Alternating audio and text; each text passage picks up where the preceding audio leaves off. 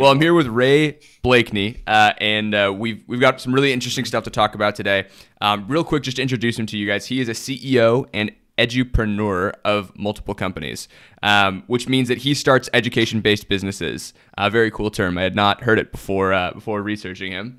For example, he's the CEO and founder of LiveLingua. It's an online service that pairs you with a one-on-one Spanish tutor. He's the founder of multiple other companies as well, including Ravensoft Ventures, which holds a portfolio of, I believe, 7 total companies. You can tell me if that's right, with number 8 on the way in January. In January, Ray is launching Podcast Hawk, which is a service that helps public-facing individuals increase their publicity by automating the process of getting them booked on multiple podcasts at once automatically. I said automated twice there, but that's all right. You can create your account now at podcasthawk.com or sign up for early access. Ray, first of all, how'd I do on your bio? Does that sound right? That all sounds good. He actually made me sound a lot cooler than I actually am in real life, so I'll take it. I'll take it. Well, if my wife read that bio, it would be a lot more deprecating, I'll tell you that. Well, so, you can show it to her after it's recorded, and we'll see. So you've got your hands in a lot of things. You've got a lot of companies, and that's something that I know a lot of entrepreneurs aspire to do, to be, myself included, actually. And I think, one thing that people worry about is how do you manage your time between so many things? Like there's so many things involved in running a business. You must have spent a lot of time and energy setting these businesses up so that they don't require you to be in the whirlwind all day. How did you get to that point, and what hurdles did you overcome to do that? Sure, Max. Great question. And yeah, it took a long time. So I've been at this for about 12 or 13 years.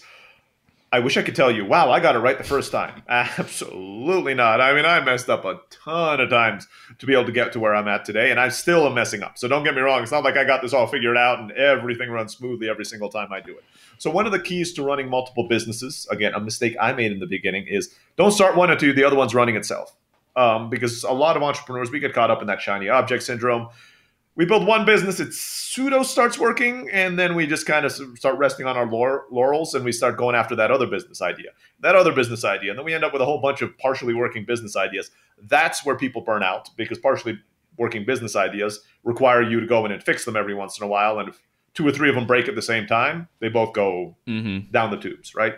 So the key to running multiple businesses is to build them in such a way that you can either hire people to run them or they run themselves. Generally, people have to be involved, in my experience. I have not had a business, the whole 100% passive income, if it exists, I haven't figured it out yet, right? I have teams that are there. I have staff meetings. LiveLingua is my biggest business. We're the 3rd largest online language school in the world. We're the only one that doesn't have VC money behind it. So, everybody else got $10-20 million. Wow. And we started for $60 for Bluehost hosting. That's what it cost back in the day, $60 for the domain and Bluehost.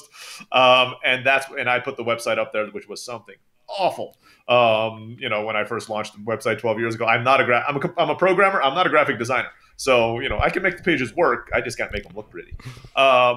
And it took a while for us to get it. I mean, it took us about 4 or 5 years to get that business up to the point where it was making the same amount of money that I would have made as a computer programmer.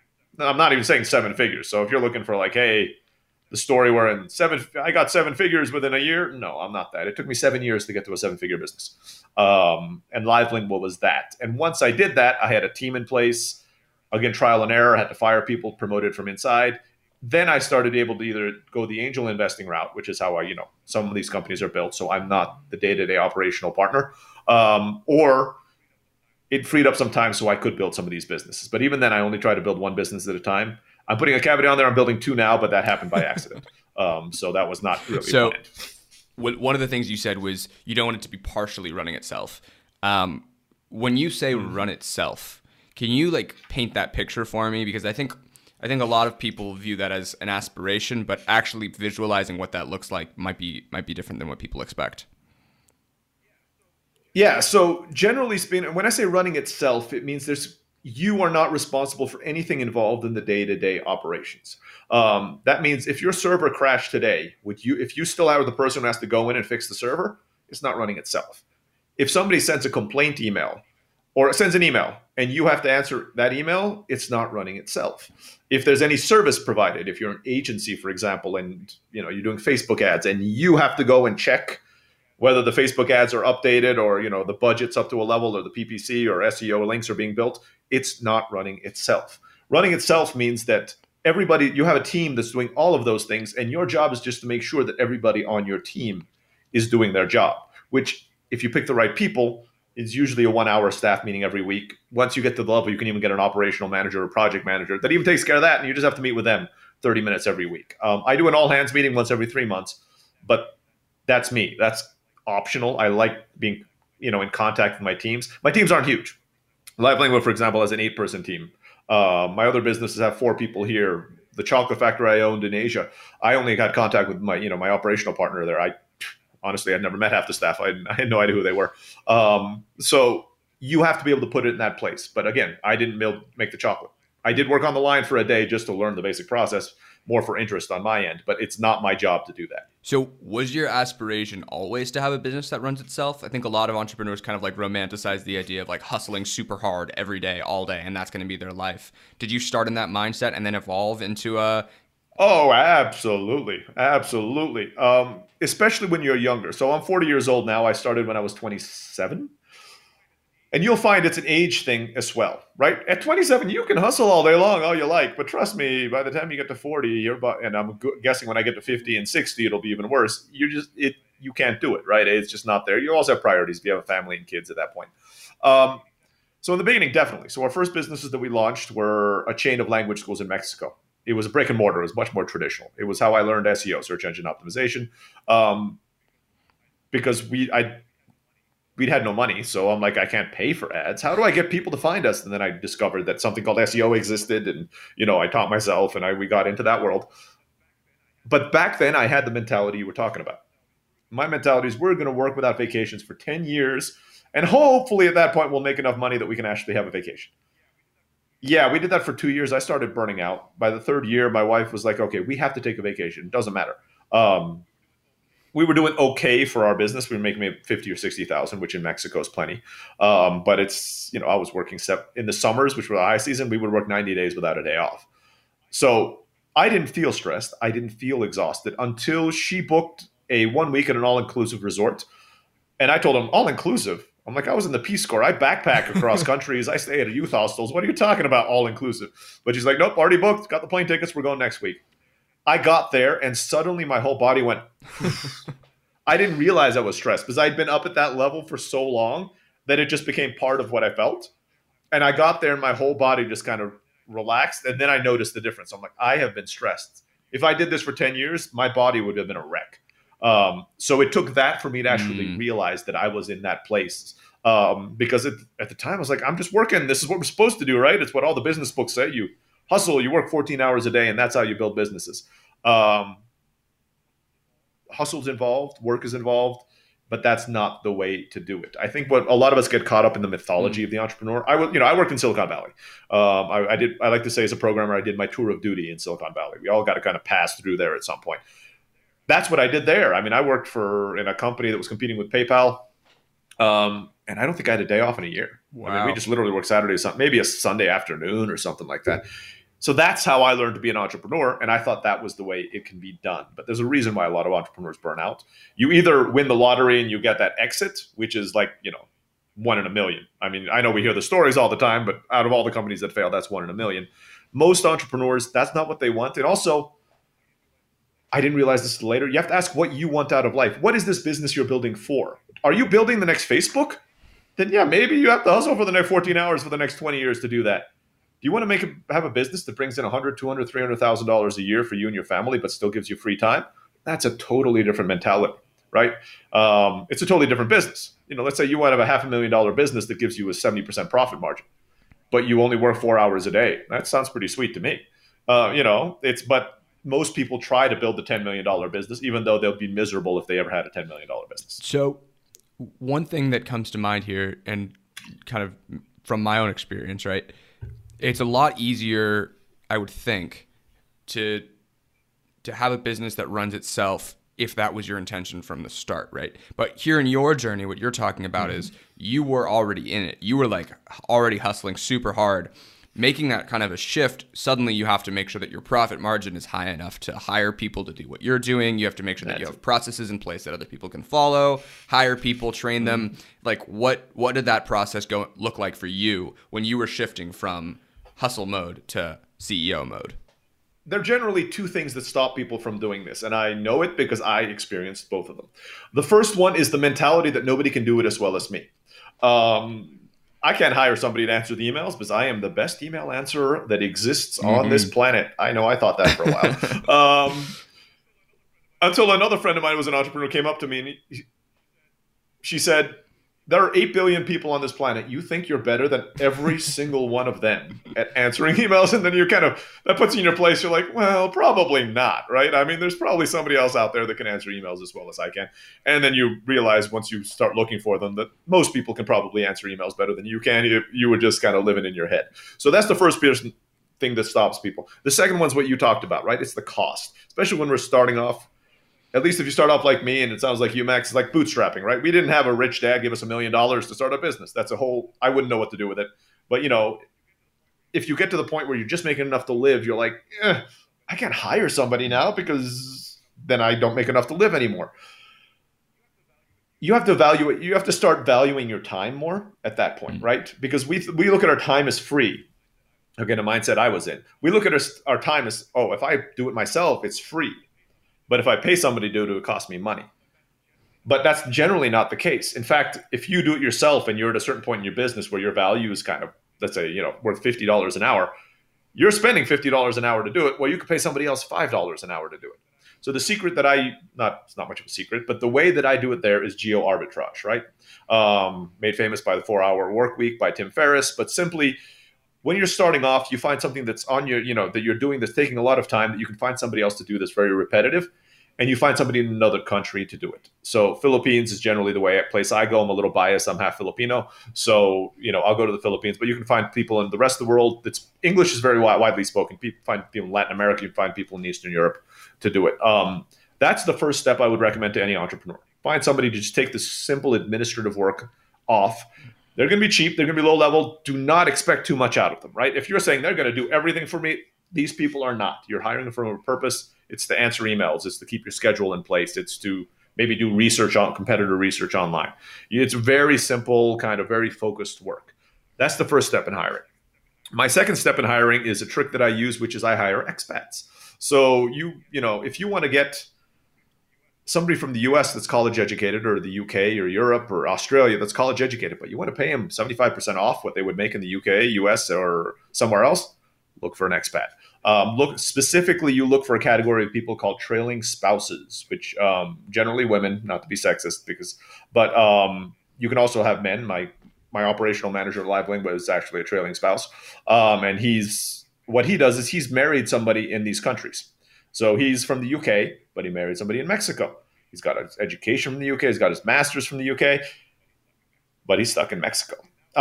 And now we're in the online space, and everybody thinks, everybody looks for work online. Most people don't. Most people look for work in their local places. So what you do is you offer a job which lets them make twice as much as they're going to make in their local country. The average salary in Mexico, let's say for an administrator, is $1,000 a month. Just to say, I'll pay you $2,000 a month to be my operational manager. Trust me, in the U.S., you're not finding anybody for and trust, since you're a contractor, forget about. I don't have to worry about Medicare, benefits, Social Security, none of that stuff. You're a contractor, $2,000 a month, I'll pay you. They're ecstatic. They're working from home. They're making double what any other manager in the country is making to work from home. But you're getting somebody who has a master's degree from the United States. For a while, I had an executive assistant who had a master's degree from the Netherlands in organizational behavior. What do you call it? Behavioral organization or organizational behavior. There you go. That. But her dad was Canadian, so she spoke fluent English, Flemish, German, and French. Had a master's, and she was my executive assistant, making $750 a month because she lived on a surfing beach town here in Mexico, where she just wanted to surf every morning. And I was paying way more than anybody else in that town would pay her. I mean, by orders of magnitude. And she's like, "Can I start an hour late every day because I'd like to go surfing in the morning?" I'm like, "Yeah, knock yourself out. I don't care. I'm like, just go surfing, and I get somebody for that caliber. She worked with me for 3 or 4 years. Unfortunately, she moved back to the Netherlands, and my salary was no longer good enough. But not only Mexico, expats. Find somebody in Bali. Find somebody who's living in Chile. Find somebody who's living in Argentina. They're stable. They're married. They're going to be stuck in this country stuck. They're going to be in these countries for the rest of their lives, but their kids and their life is here. But you get to get them for a steal. Fascinating. This is like the opposite of it's like the opposite of the traditional outsourcing advice, because you did pair it with the traditional outsourcing advice, but it's also like you start there. But the key is let's say you do the Filipino VA. You'll be surprised. That frees up like half your time, right? I'm not answering emails. You don't realize how much time. Now I'm able to grow my business to the next level. Boom. Then I hire it. Especially when you're starting the business, the key is reinvesting in the business, right? If I tell people, if your business makes $5,000 a month and you spend $5,000 a month on yourself, you have a hobby. You don't have a business. Because as soon as you have 1 month where things don't work out, you're done, right? There's no savings. You're not investing. You have no team. There's nobody who can cover the back. You have a hobby. But if you take that bare minimum, I make $5,000 a month, you take $4,000, then you make $6,000, you still take $4,000 because you take that extra $1,000, you hired another staff member. That's how you grow businesses, right? That's how you bootstrap businesses. It's a matter of reinvesting all the money in, and that's what you do with this geo-arbitrage. I got the Filipino to take the cheap one to get rid of all that and free up 30% of my time, which grew the business 30% more, which means now I can afford, maybe I can even pay myself a little bit. I took 20% of that, paid for this expat, and I took 10% more home with me, but I'm still investing it back in my business. Interesting. So once you were able to remove yourself from the whirlwind, what's your next thought process? Is it immediately like, I don't know, I'm going to go start another company, or did you have like a little mini retirement party? No. Never had, because the thing is, it's never been. So I've sold 2 businesses, the chocolate factory and the chain of language schools in Mexico. But whenever I always have other businesses going before I'm either out of the day-to-day operation. So there's never a stop, start kind of thing. I always have a side hustle, a side idea that comes out. And the reason is because the businesses I build, I have my methodology is simply, as you're running businesses, there's always needs in your business, right? So you go out there and I need a person who does this. I need a software who does this. I need a service who does this. Most of the time you'll find it. Every once in a while you go out and look for something, which is, we'll talk about Podcast Talk later, which is my new project. But every once in a while you go out and look for something and there's nothing there. You're like, or there's nothing good there, right? You're just kind of looking at it like there's nobody doing this. There's no way of doing this. That's where I launch my side. I'm like, okay, well, I'm an entrepreneur. Nobody's doing this. I'm going to do it. First, I'm going to see, is it possible to do? If it's possible, I'm doing it. So I build it. So I start building those. But since I'm a bootstrapper, it's kind of a slow building process that kind of builds it out until, it makes enough money that it can hire people. The beauty of building the next businesses is I can reinvest everything back in, right? Let's say business A, your first business is making enough to pay your rent, your food. I don't need to take anything out of the first business for the next 2 or 3 years. So every penny that comes out, I'm going to be either hiring staff or putting it into ads and all the rest of it until it gets to, let's just say, 7 figures. And then I can start pulling money out of it and maybe get an exit down the road. So for Podcast Talk, that's the case. I don't plan on taking any money out of that for the next 2 or 3 years, unless it really explodes or something. I'm not going to be touching it. But that's my methodology for businesses is as I run one business, I'm just keeping an eye out for needs. Make a note of it. You might not be the right time for you to do your side hustle right now, but make a note. And then 6 months down the road where you have a little more free time and your business is a little freer, you're like, yeah, nobody's still doing this. Let me give it a shot. So just kind of have a little notepad or whatever works for you and write those ideas down. Fascinating. So when you're starting a business now, and we can talk about this in terms of Podcast Talk or any of your other companies, when you're starting a business now, I imagine your ideology in terms of the processes and the structure of the company, not just like the amount of money that you're taking out of it, is different than from your first one. I'm sure it's night and day. So absolutely. Exactly. I didn't know what I didn't know in the beginning. I mean, I thought I knew everything when I first launched my first business. It worked. I'm like, this whole business thing's easy. Why do people write books about it? Yeah, then I failed like a dozen times, and I'm like, okay, I might want to start reading up on it.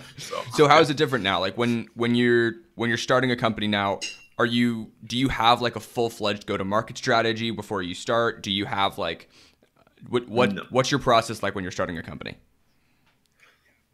Yeah, so my specialty is bootstrapping businesses, right? So a full market strategy, going to market, that takes money, that takes time, that takes investment, and it takes time or money, right? I mean, that's the magical formula for businesses, right? More money, less time, more time, less money, more time. That's all there is to it. And also, since I bootstrap businesses and a lot of my businesses are kind of concept ideas, I don't want to spend a whole bunch of time promoting or developing something that may or may not work. So I'm much more of a follower of the lean startup methodology by Eric Ries. Kind of, I do a minimum viable product, which, for Podcast Talk, we're launching that in December. Minimum viable product. It's probably not, it's going to work, but it's not going to look pretty. It's, it's going to probably have have bugs in it and all the rest of it. And then you launch it. Then you take the feedback, you make it better, then you re-release it, and you keep on doing that feedback loop for the first year or so. Then you start promoting the heck out of it, right? Once you get down, you really know that this is what people want. So my goal for Podcast Talk, for example, is to get 100 users in the first year. A Silicon Valley startup, for example, with $10 million in investment would look at that and be like, no, you crazy? We need 100 people per hour to sign up for that. But it goes back to what we were talking about before. What are you building your business for? Do you want a $100 million business or do you want $1 million business? $1 million business is a different animal. I want to have, I want to build businesses between $1 to $3 million. Is what I know how to do. If you said I need to build a $100 million business, I don't know how to do that. I mean, it's just, I've been to conferences with people who've done it. And the things they talk about, I have no idea. Oh yeah, well, you can balance the investment and you throw, we merge with these three companies. That's more stress than I want in my life. I have a 9-month-old in the other room. I want to spend time with him. You'd rather have 10 $1 million businesses the way you do than one $10 million business. That's it. My goal is actually to have 3 7-figure businesses, right? At that point, if one of them goes down, I'm fine. I live in Mexico. We're looking to move to Southeast Asia in a few years. We'll move back to the US eventually, but not for a while. And that's way more money than you need. I mean, even here in Mexico, I drive a Hyundai, so don't think I have this fancy lifestyle or anything like that. But we have a cook, we have a cleaner, we have a maid, we have a gardener, we have a night nurse, and we have a day nurse that helps us take care of the kids. That's but they cost $100, $200 a month to do it down here, right? So you don't need a huge amount of money. We don't need a huge amount of money to have a comfortable lifestyle here in Mexico. So when I'm building the businesses, and I like this iterative building, right? Even LiveLingual was like that. We had 1 student the first month, 3 students the next month, 10 students the month after that. Nothing huge, right? But it was just slowly building. It took 5 or 6 years. Well, it took 7 years to get to 7 figures, but it took 3 or 4 years to make decent money. But that means when we made mistakes, they weren't huge, catastrophic mistakes. If you do this huge, big launch strategy, you tell everybody about it, and then you launch and nothing works, you're done. The business is, nobody's ever going to, you're just going to have such a bad rep that nobody will be able to try it. If you use my methodology where you have 1 student, 3 students, 10 students, or clients, or whatever you want to call them, and something breaks on month 6 where you have 30 students, you might lose all 30 students. But in the grand scheme of the 8 billion people on the planet, if 30 people are talking bad about you, unless one of them happens to be a celebrity or something, nobody's ever going to know. 30 people had a bad experience, but you learn from that. You're like, why did they all leave? Why did I mess up? Most of the time you don't mess up so bad to lose all your clients, but you might do something bad that you're going to lose 20% of them. Okay, I better fix that before I get another 20 clients. But you have time to do it. You're not in panic. You don't have 100 staff people to support yet. You probably maybe have 1 helper, and you're like, okay, I can take that hit. I'll spend the next 2 or 3 months, fix that. Let's get those 10 let's get 10 more clients back. But now that I got those guys back, they're not going to have that same problem. I'm not going to lose them for the same reason. I fixed that. And then you do it again, and you'll have another problem 3 months down the road. Within 2 or 3 years, you'll have this fine, without having invested very much money, you're going to have this smooth, fine-tuned machine for whatever your product or service is. Then scale the heck out of it. Then you promote it, right? Then you're just like, yeah, I know this works. I can get 50 people in here today, and I would get the process. I have the team, I have the staff, I have the processes in place. Don't try to do that on day one. Otherwise, you're never going to launch because you're never going to have it perfect. Do you have a staff when you're starting out, or is it just you and maybe a software developer helping you build your MVP? It's just me because I am a software developer. So nobody does what I want as much as I do. Generally, I would recommend probably you'd have a software developer with you to do it, or maybe, hire a company. It takes your costs up a little bit. But even if you do that, I at least recommend you learn how to do wireframing yourself. For those who aren't familiar with wireframing, it's pretty much make the application and the web or the website look more or less like you want it to look. And it looks like a website that works, but there's no code behind it. And there's some software out there that can help you do that. It's essentially PowerPoint level. If you know how to use PowerPoint, you can use the wireframing software out there, because otherwise that's where if you just say you have a Zoom meeting with the program, like, I wanted to do this, that never comes across right? Because in your head, it looks this way, it does this, but then the programmer hears it in a different way, and that's where people waste a lot of money. So at least learn how to wireframe if you're going to do it and have the programmer do it. Otherwise, I like doing things myself in the beginning, because then when I'm hiring people to do the job, I know exactly what they want to do. right? Even on the programming end. If a programmer comes to me and says, yeah, that'll take 3 months, I'm like, no, it won't. I can do that in 2 weeks. I've been going for 20 years. You can't pull one off on me, right? Or SEO or Facebook marketing. I've been doing SEO for a long time, but Facebook marketing, I ran some ads myself, made some of them profitable. I spent like 3 months, not too much. But now if a Facebook marketer comes in and says, no, that's not possible, I'm like, yes, it is.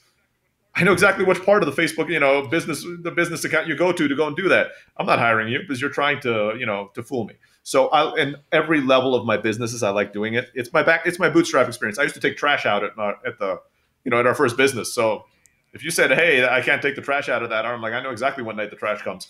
I did that for the first 6 months. I know exactly how to do that. Does that extend to your whole business? That's kind of what I've been Do you know using. how to do every part of every business that you have?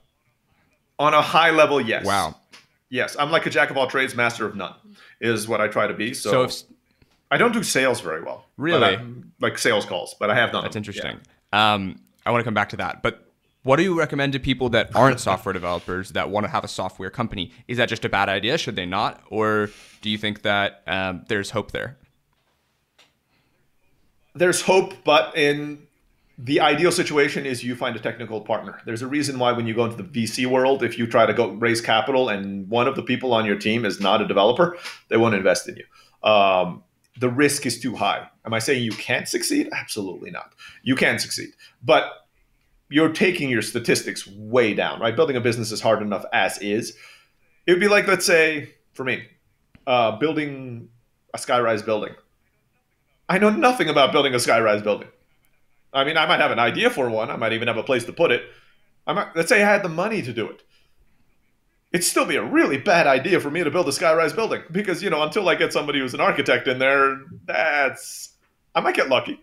I might build it. It might grow. It might be this huge success, but I wouldn't bet any money on that. And I think kind of doing a SaaS business, software as a service business without a software guy on your team is kind of putting you at the same level. Interesting. Why do you think sales is a weakness of yours? So marketing, I'm good at. Sales, I'm not. Sales is lack of practice, and believe it or not, I'm an introvert. So kind of getting on a sales call is not my idea of a good time. I fake it pretty well. You do. So, I go to conferences, I speak at conferences. Yeah, and everybody's like, yeah, he's not an introvert. I can go about 2 or 3 days, and then I need just throw me in a room with a book and let me read for like a week, and then I need some time to recharge. Sales is an art. It's a skill. It's just one I haven't had time or, I'll be honest, really the necessity to build. I have built sales teams before. And my first job out of college, I actually wrote CRM software for sales teams. So I at least know the sales process. This was, essentially CRM, customer relationship management software.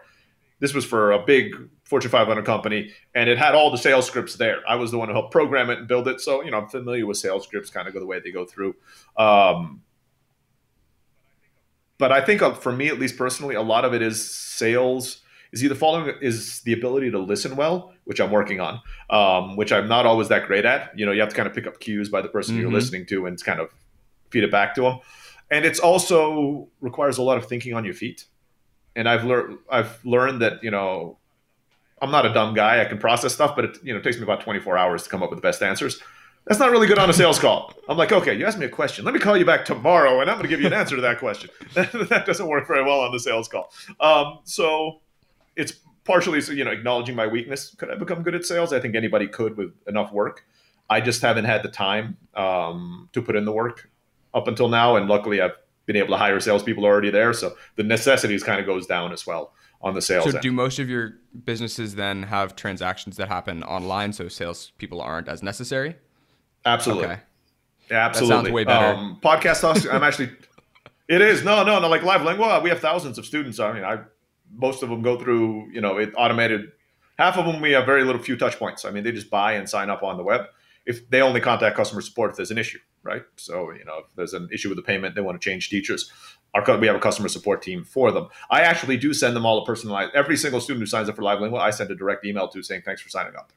And so everybody does have my personal email. So I kind of get involved in the support there, but I don't have to get on the phone with them. Podcast Talk, I'm trying a slightly different model, especially with the beta group. There's going to be no sign up right off the bat. It's going to be a demo call. So I'm going to be doing a demo call with everybody, showing them the software. And then if they want on the demo call, I'll have them sign up. So that's sort of going to be a sales call, but I'm doing it mainly to push my limit. I've never done it before. I'd like to try something new. And obviously I'll hire somebody to do it eventually. But in the beginning, it's also feedback. I want to shorten the feedback loop. If I'm on a call with you and I'm showing you podcast talking, like that doesn't make sense. Or if you start asking me questions, I'm the developer right now as well. I'm going to be taking notes. And I'm like, okay, you're the third person who's asked me about that. And obviously people don't get it. That's the use for me of doing these quote unquote demo sales calls. But after it gets to a point where nobody's asking questions anymore, I'm off. I'll get somebody else. This is something I admire about you already, just from our first interaction, which this is our first time speaking. You seem to be very feedback driven, and you're spending a lot of effort focusing on who your audience is. And maybe you could speak to that a little bit about this 1,000 podcast challenge you're doing, and what notes you're taking about your audience as you're doing this, because people like me, podcasters, are the people that you're targeting with your next product. What are you trying to learn from us when you're doing this, and how are you incorporating that into your MVP development? Sure. So I'll answer that in two parts. The first part is about the feedback and how I learned to take feedback. I've been practicing martial arts for most of my life. That's kind of where I learned to take feedback, because in most martial arts, at the end of every practice, you go and you sit in front of your sensei, your sifu, whatever country the martial art you're practicing is from, and the reason you do that is to get feedback, right?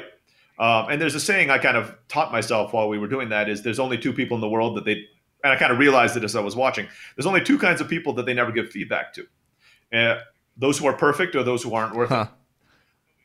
Nobody's perfect, right? So if you're not getting feedback, it means that they don't think you're worth getting feedback to. You're like, this guy's going to quit. I'm not even going to bother telling him what to do. So I taught myself to appreciate the feedback. I'd be disappointed if I went up after one practice and my teacher did not give me feedback and say, you didn't do this right, you didn't do this right. So that was kind of a reprogramming of my mind, because that means I know I'm not perfect. So, either they must not have been paying attention to me because they didn't see it's something I did wrong today, right? So now I always encourage feedback, and for better or worse, I always get it, because I'm always doing something wrong that the teachers look at and like, yeah, your foot was in the wrong place, your timing was off, something like that. So that's the feedback story as to why I was getting the feedback. So the 1,000 podcast challenge is something I'm doing for Podcast Talk.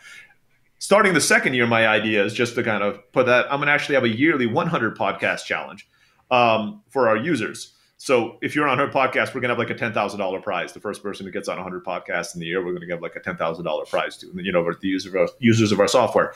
But what I'm starting off with right now is the 1,000 podcast challenge. I'm going to try to appear as a guest on 1,000 podcasts using Podcast Talk to reach out to them. In fact, Mac, that's how I found you, I think. Or was you? I was in a Facebook group. I don't remember. I was going to say, that's crazy. Okay, how did you do that? No, I did not, but it has worked. So the backstory is, I think I've been sharing kind of basic user privileges of the Podcast Talk with some of my friends, right? So I had a friend on about a month ago, and he says, look, I tried Podcast Talk, and I emailed like 200 podcasts, and nobody replied to me. And I was sitting there, I'm like, wonder if something's broken. Let me test it out myself.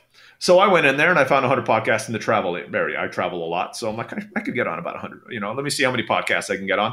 Max, you're a marketer. I'm like, 1 to 3% response rate. That sounds reasonable, right? From a cold email outreach, that sounds like a good response rate. So I send out 100 podcasts. Yeah, I got 34% response rate. I got on 34 podcasts in 3 days. So that backfired a little bit. I've been on a lot of podcasts. You seem pretty practiced. Yeah, like I've been on quite a few of these things. So that's actually when the idea started. So I was on 34 podcasts. I did some math. I've been on another podcast before, so I was on about 20 podcasts. But this was over the last 4 or 5 years, right? So I've been on about 20 podcasts before that. And I'm like, this is kind of fun, appearing on podcasts. I've had my own podcast before. And I have all the respect in the world for the amount of work, you guys have to put into podcasts. You have to prep. You have to research. You either have to spend money on a producer to do it, or you do your own editing, and then you have to pay for your hosting on Libsyn, and then distribute it to iTunes, Google Plays, Alexa, whatever all that stuff is, right? So producing a podcast is a lot of work. But what happens if you want to take advantage of everything that podcasts have to offer, but you don't have time to do all that work? So I'm like, why don't I just start getting on more podcasts instead of me trying to produce my own podcasts? So that's when the 1,000 podcast project came about. I'm like, let me get on 1,000 podcasts. I'm like, the average podcast they say has about 1,500 downloads per episode. according to Libsyn statistics, right, across the board. If I was on 1,000 podcasts, one, I'm cutting off all the time because I don't have prep. I don't do that. I just show up on the podcast and I'm able to, talk about what I'm passionate about anyway. But I get in front of 1.5 million people, 1,500 downloads for 1,000 podcasts. I get in front of 1.5 million people for pretty much for free, right? I mean, I just show up for 30 minutes, 45 minutes, and I do that. There's an additional SEO benefit. A lot of podcasters have their own website, so I'm getting a backlink to my websites from this as well. So this is additional benefit that'll last for years. Even if my episode was released a year ago, I have a backlink from this. There's additional backlinks because everybody's syndicated. So if I show up on yours, I got a backlink from iTunes, from Stitcher, from everywhere, Listen Notes, everywhere that actually just aggregates podcasts. I get that as well. Plus, I get in front of an audience that I probably wouldn't have access to. So that's the 1,000 podcast challenge. I'm trying to launch Podcast Talk. I'm avoiding doing any straight off SEO. I'm only going to be using Podcast Talk and being on podcasts to promote Podcast Talk and, to prove that this is a great way to build a business. That makes a lot of sense to me. I think you pretty much just sold me on it.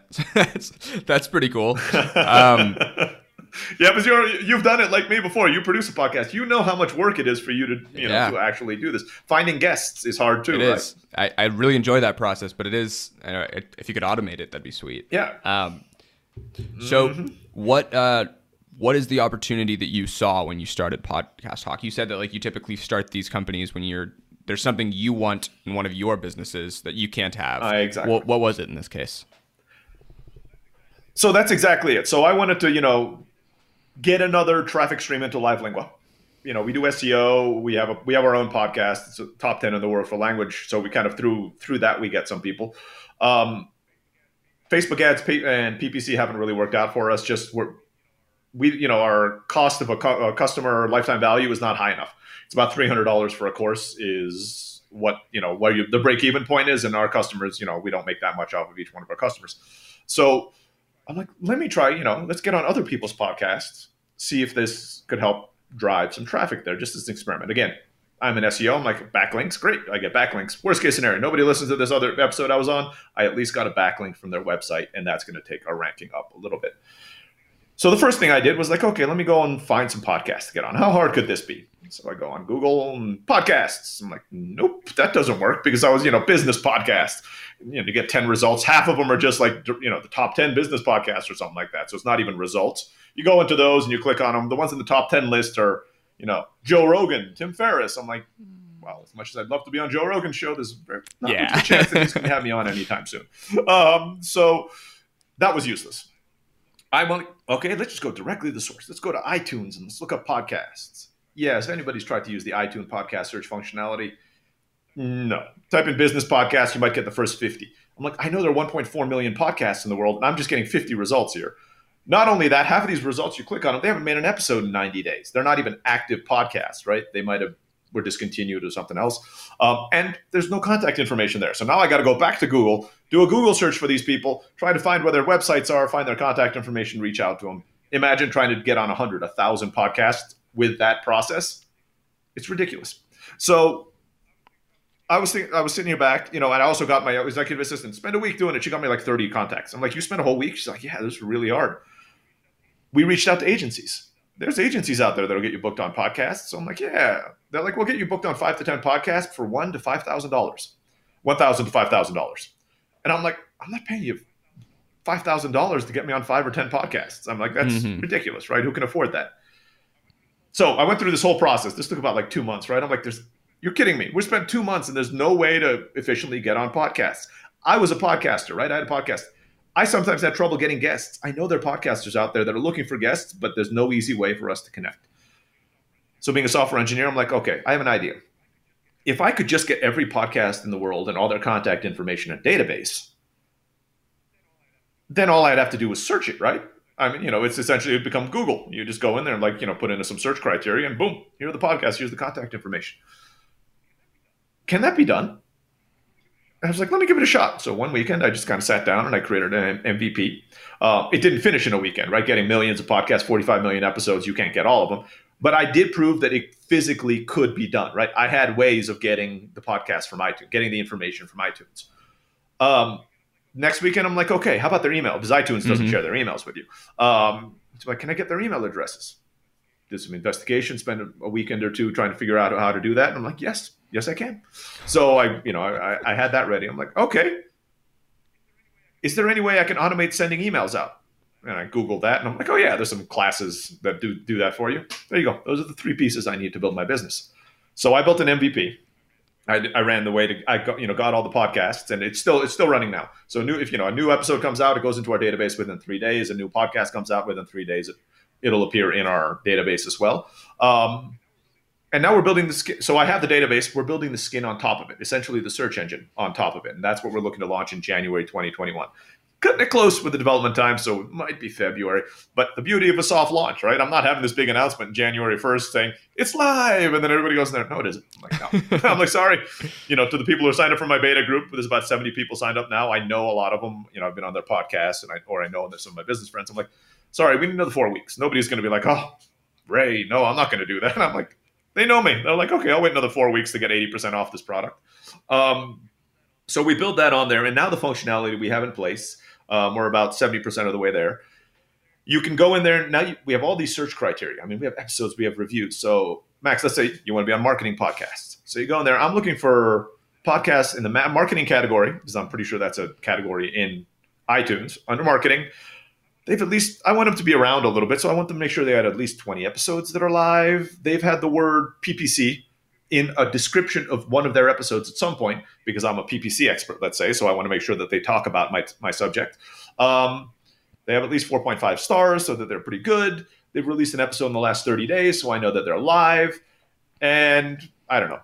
The host name is Max. Sure. I mean, whatever, we let you guys choose your criteria. Then you hit search. So now instead of spending hundreds of hours, 1 to 3 seconds, and you just get a list of hundreds or thousands of podcasts back. You go through the list. You're like, okay, that would be some. I did it for travel, as I said. There are a lot of Disney-related travel podcasts, so I had to delete that from the list because that was totally irrelevant to me. I mean, I'd be sending them an email. I'm like, I went to Disney when I was 10, but I don't think that's going to be a very interesting story for them. So you kind of go through the list, you clean it up, you hit save, and then it brings you up to this email automation page where we have 4 emails. It's very simple right now. We'll make it more sophisticated in the future, where we allow your first email that goes out, which allows you to kind of insert hi, first name, and then you have the stuff in there, and then you can customize a part of the pitch below that. Just say, hey, because we have the podcast description there on the left while you're customizing the email, so you know exactly what their podcast is about. So you can say, hey, I see that you talk about PPC. I love episode number 32 where you talked about with this guy about PPC, for example, right? Because it's just right there on the left. You don't have to go to their website and all the rest of it. Hit save, and then sit back. Let's say you got a list of 1,000 podcasts. Depending on the plan, it's 10, 20. I think it's 10, 20, or 30 emails a day that we send out. It used to be more, but then when I got my 33% response rate, I'm like, yeah, if I start sending out 2,000 emails a day, people are going to be getting on 600 podcasts in 30 days. I don't think that's just a little bit much for most people. So we're testing those numbers out. But then you sit back, and what happens is it sends out this email. We use things called lookalike servers. So if your website's abc.com, we help you set up abc.net. And we send the emails through there. So we're not even risking your own personal email to do this, right? So if for some reason they don't like the emails and all these people mark you as spam, it's never happened. We've tested similar things out for 3 or 4 years. It never happened. But just not to risk your main business, we'll help you set that up.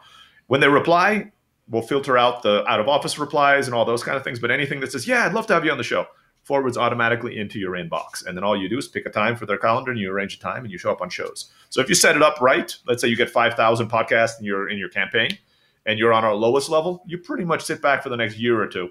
And, every week we just pitch 100 different podcasts. If new podcasts get released while your script is running, and it matches your criteria, it automatically gets added to the list. So you don't even have to go there and look again in 6 months because a new podcast came by past the 20th episode mark, and it matches your criteria, boom, it's on our list. So you just sit back, and hopefully you just get podcasts every month, and you're just waiting for the acceptance things to show up in your inbox. Wow, that's pretty cool. I imagine part of the benefit of doing this 1,000 podcast campaign is you just got me interested in this, because one of the ways you grow a podcast is by going on other people's podcasts. So is that another motivation for you, is to build up your waiting list? That's it. That's exactly right. I'll be honest, a lot of the podcasts I'm on, a lot of podcasters are interested, and they're actually on the beta group. Yeah, I'm going to be in a few minutes. Yeah. Yeah. And please do. The way the beta group works is it's not free, but we're giving 70% off our normal cost, and you lock it in for life. So normally the cost is going to be about starting is going to be about $150 to $250 a month. Might sound expensive, but literally, if I could get you on 5 to 10 podcasts for $150 a month, depending on your business, if you get one client per podcast or one client for every 2 podcasts, you're making that money back 10x. I mean, For sure. right? I mean, that's not even close. Yeah, exactly. So, but for the beta group, it's going to be like $50 a month for life, as long as they don't cancel their thing. The only deal is obviously you got to get on a call with me every 30 to, after about 30 or 60 days and tell me everything that sucks about the product. I mean, that's the reason, right? This didn't work. This isn't brutal honesty is what I asked for. Let me know what you hate. What you like's fine too, but that's not quite as useful to me. Let me know what's not working for you. And once, if I get 50 people telling me exactly the same thing, that's the first thing we're fixing. And then, I get on another 60 days later, I contact everybody. It's like, okay, we fixed everything you guys said. I need to get on there, use it again for another 30 days. I need to get on a call with you guys in another 30 days. Tell me everything that's not working for you again. And we just do that for the first year. That's the plan. And then it gets out of beta and it fully launches in 2021, hopefully with most of the big kinks worked out. Makes sense. It makes a ton of sense. Sounds like a sweet deal. So I've got a couple of other questions for you in slightly different but related. Not going to go totally off track here. But one thing I was curious about, why did you choose to consolidate all of your businesses into one parent company, Ravensoft Ventures? What was the strategy behind that? Taxes. Oh, yeah? Just one, it made my taxes easier. It also makes tax deduction a lot easier because I'm able to deduct, since they're all DBAs, right? So it's under Ravensoft LLC. Ravensoft is actually a S corp, sole proprietorship, right? Because all my staff is actually our contractors. So technically speaking, I'm the only full-time employee there. That opens up a whole bunch. Like I have an I-401k, so it opens up the option for me to have an individual 401k or solo 401k, depending on who you're with. Also, that when I kind of sell companies, I'm able to spin them off a little more quickly. So I can, let's say I sell company A, I'm able to spin it off. I use LegalZoom.com. I'll register to its own business and pull it out when I need to. But otherwise, what you're doing is you're paying taxes on seven different companies. And there might be some benefits for bigger companies to do that. For me, according to my accountant, that wasn't the case, right? I can deduct any expense from any company. If one company does badly one year, great. Because I can deduct that from the taxes. Well, not great, but theoretically, I can deduct the losses from the profits of another company, and I pay less taxes across the board, right? Because company A lost money, but company B made it. But when you put them together, I'm at zeros, so I don't know taxes this year. So you can kind of I can pass things between companies without having to worry about selling them and putting that on the different balance sheets. Company A sold the computer to company B. No, it didn't. It's the same company. We just passed it over. I don't have to report it anymore. So that kind of leads into my next question is do you share an infrastructure between these companies? Do you have operational staff that works between the companies? No. With the exception of my executive assistant and stuff like that, which just helps me organize my meetings for all the company. I do keep the companies separate for the most part. I'm not going to say there's never been a time when we were launching the marketing agency, Infinite Upcycle, we were short on graphic designers for a week or two. Somebody got sick, and I was able to bring a graphic designer over from another company to come in there. Or hey, some programmer in one of my companies is not able to fix something, but I know the programmer in another company has. I can have them talk to each other, right? But that doesn't mean they're working in those two businesses. I just, it's more of an exchange of knowledge, kind of patching up holes, for example, in different companies. The idea is because I'd like to be able to sell a lot of these companies. And if you have too much mixing between the companies, then the buyer is going to be like, wait, does she work for this place or does she work for this place? It's not clear. Mm-hmm. So in this one, everybody works for their own companies and they stay in those silos. What about in terms of marketing, for example? Do you share marketing strategies between the companies, or do you have an agency? That one we do. That one we can definitely do. Yeah. For example, Twitchucate, which is a social network for schools that I have. We've promoted LiveLingua over there to that mailing list, right? Sure. Hey, it's Christmas. Buy some gift cards on language lessons and stuff like that. We don't lie about it. I mean, they know if you look at us, we're the same. It's all owned by Ravensoft. I'm like we're not trying to pretend. We say I think I call you sister company. Our sister company, LiveLingua, is having this sale, and we'd love to offer it to you guys. So we have done that kind of thing before. Not all of my companies, the chocolate factory in the Philippines, is not exactly. I can't exactly be selling chocolate through LiveLingua. That would be there wouldn't be very much congruence in the marketing over there. It's what? Wait, what? I signed up for Spanish lessons. Why are you trying to promote, pralines to me or something like that? I don't know what's going on. So there's not too much of an overlap there, but we can definitely use stuff. Other benefits, right? When I buy rights to photos, I can use them across all my businesses because I buy them as Ravensoft, so I can use those images. It's the same business using the images, even though it might be a different logo on there. There are a lot of benefits to be able to do it That this makes way. sense.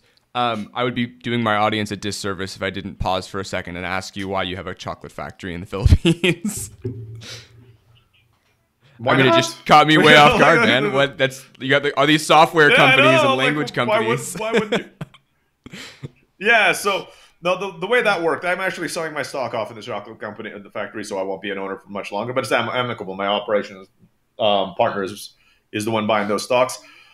So I'd mentored some people in the past on business. So there was this girl in the Philippines, as I mentioned, I'm half Filipino, that I'd mentored. She wanted to start a virtual assistant business. It didn't work out, but her family had a background in chocolate. But in the Philippines, they have this low grade chocolate they use for chocolate milk called tablea.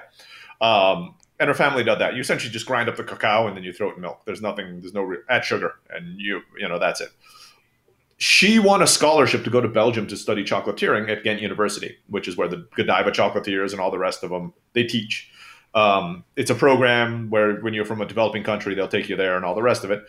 So she went and won that. We stayed in touch. She came back to the Philippines. She's like, look, I know how to make Belgian chocolate. Nobody is using Filipino cacao in this country to make Belgian chocolate right now.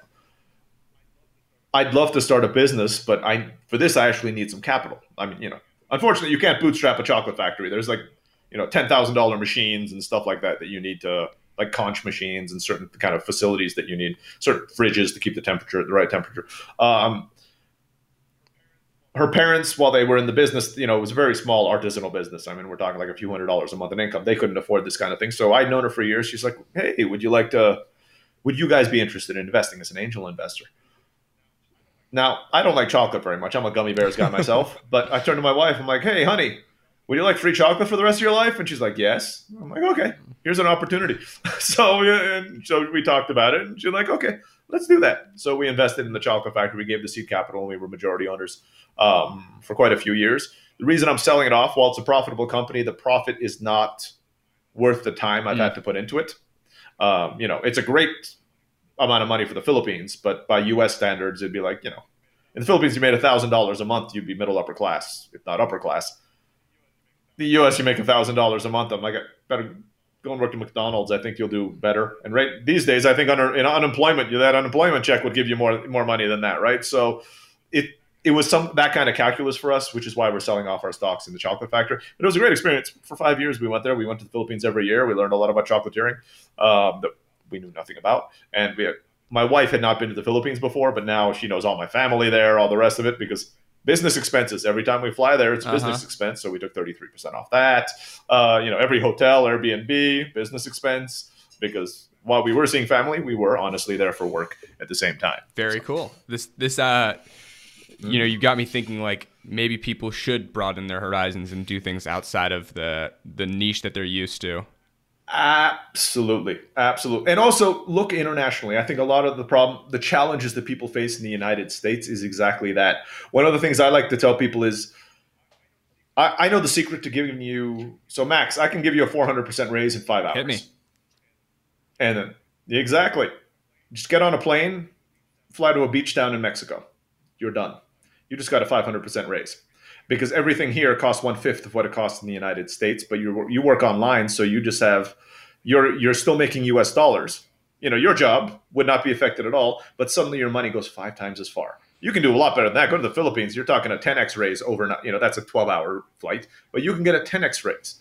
If you're living middle class in the United States, you are rich in most of the world. There's a study out there that if you make $50,000 in the world, you are the 1%. I mean, the 1% of everybody in the world, you are the 1%.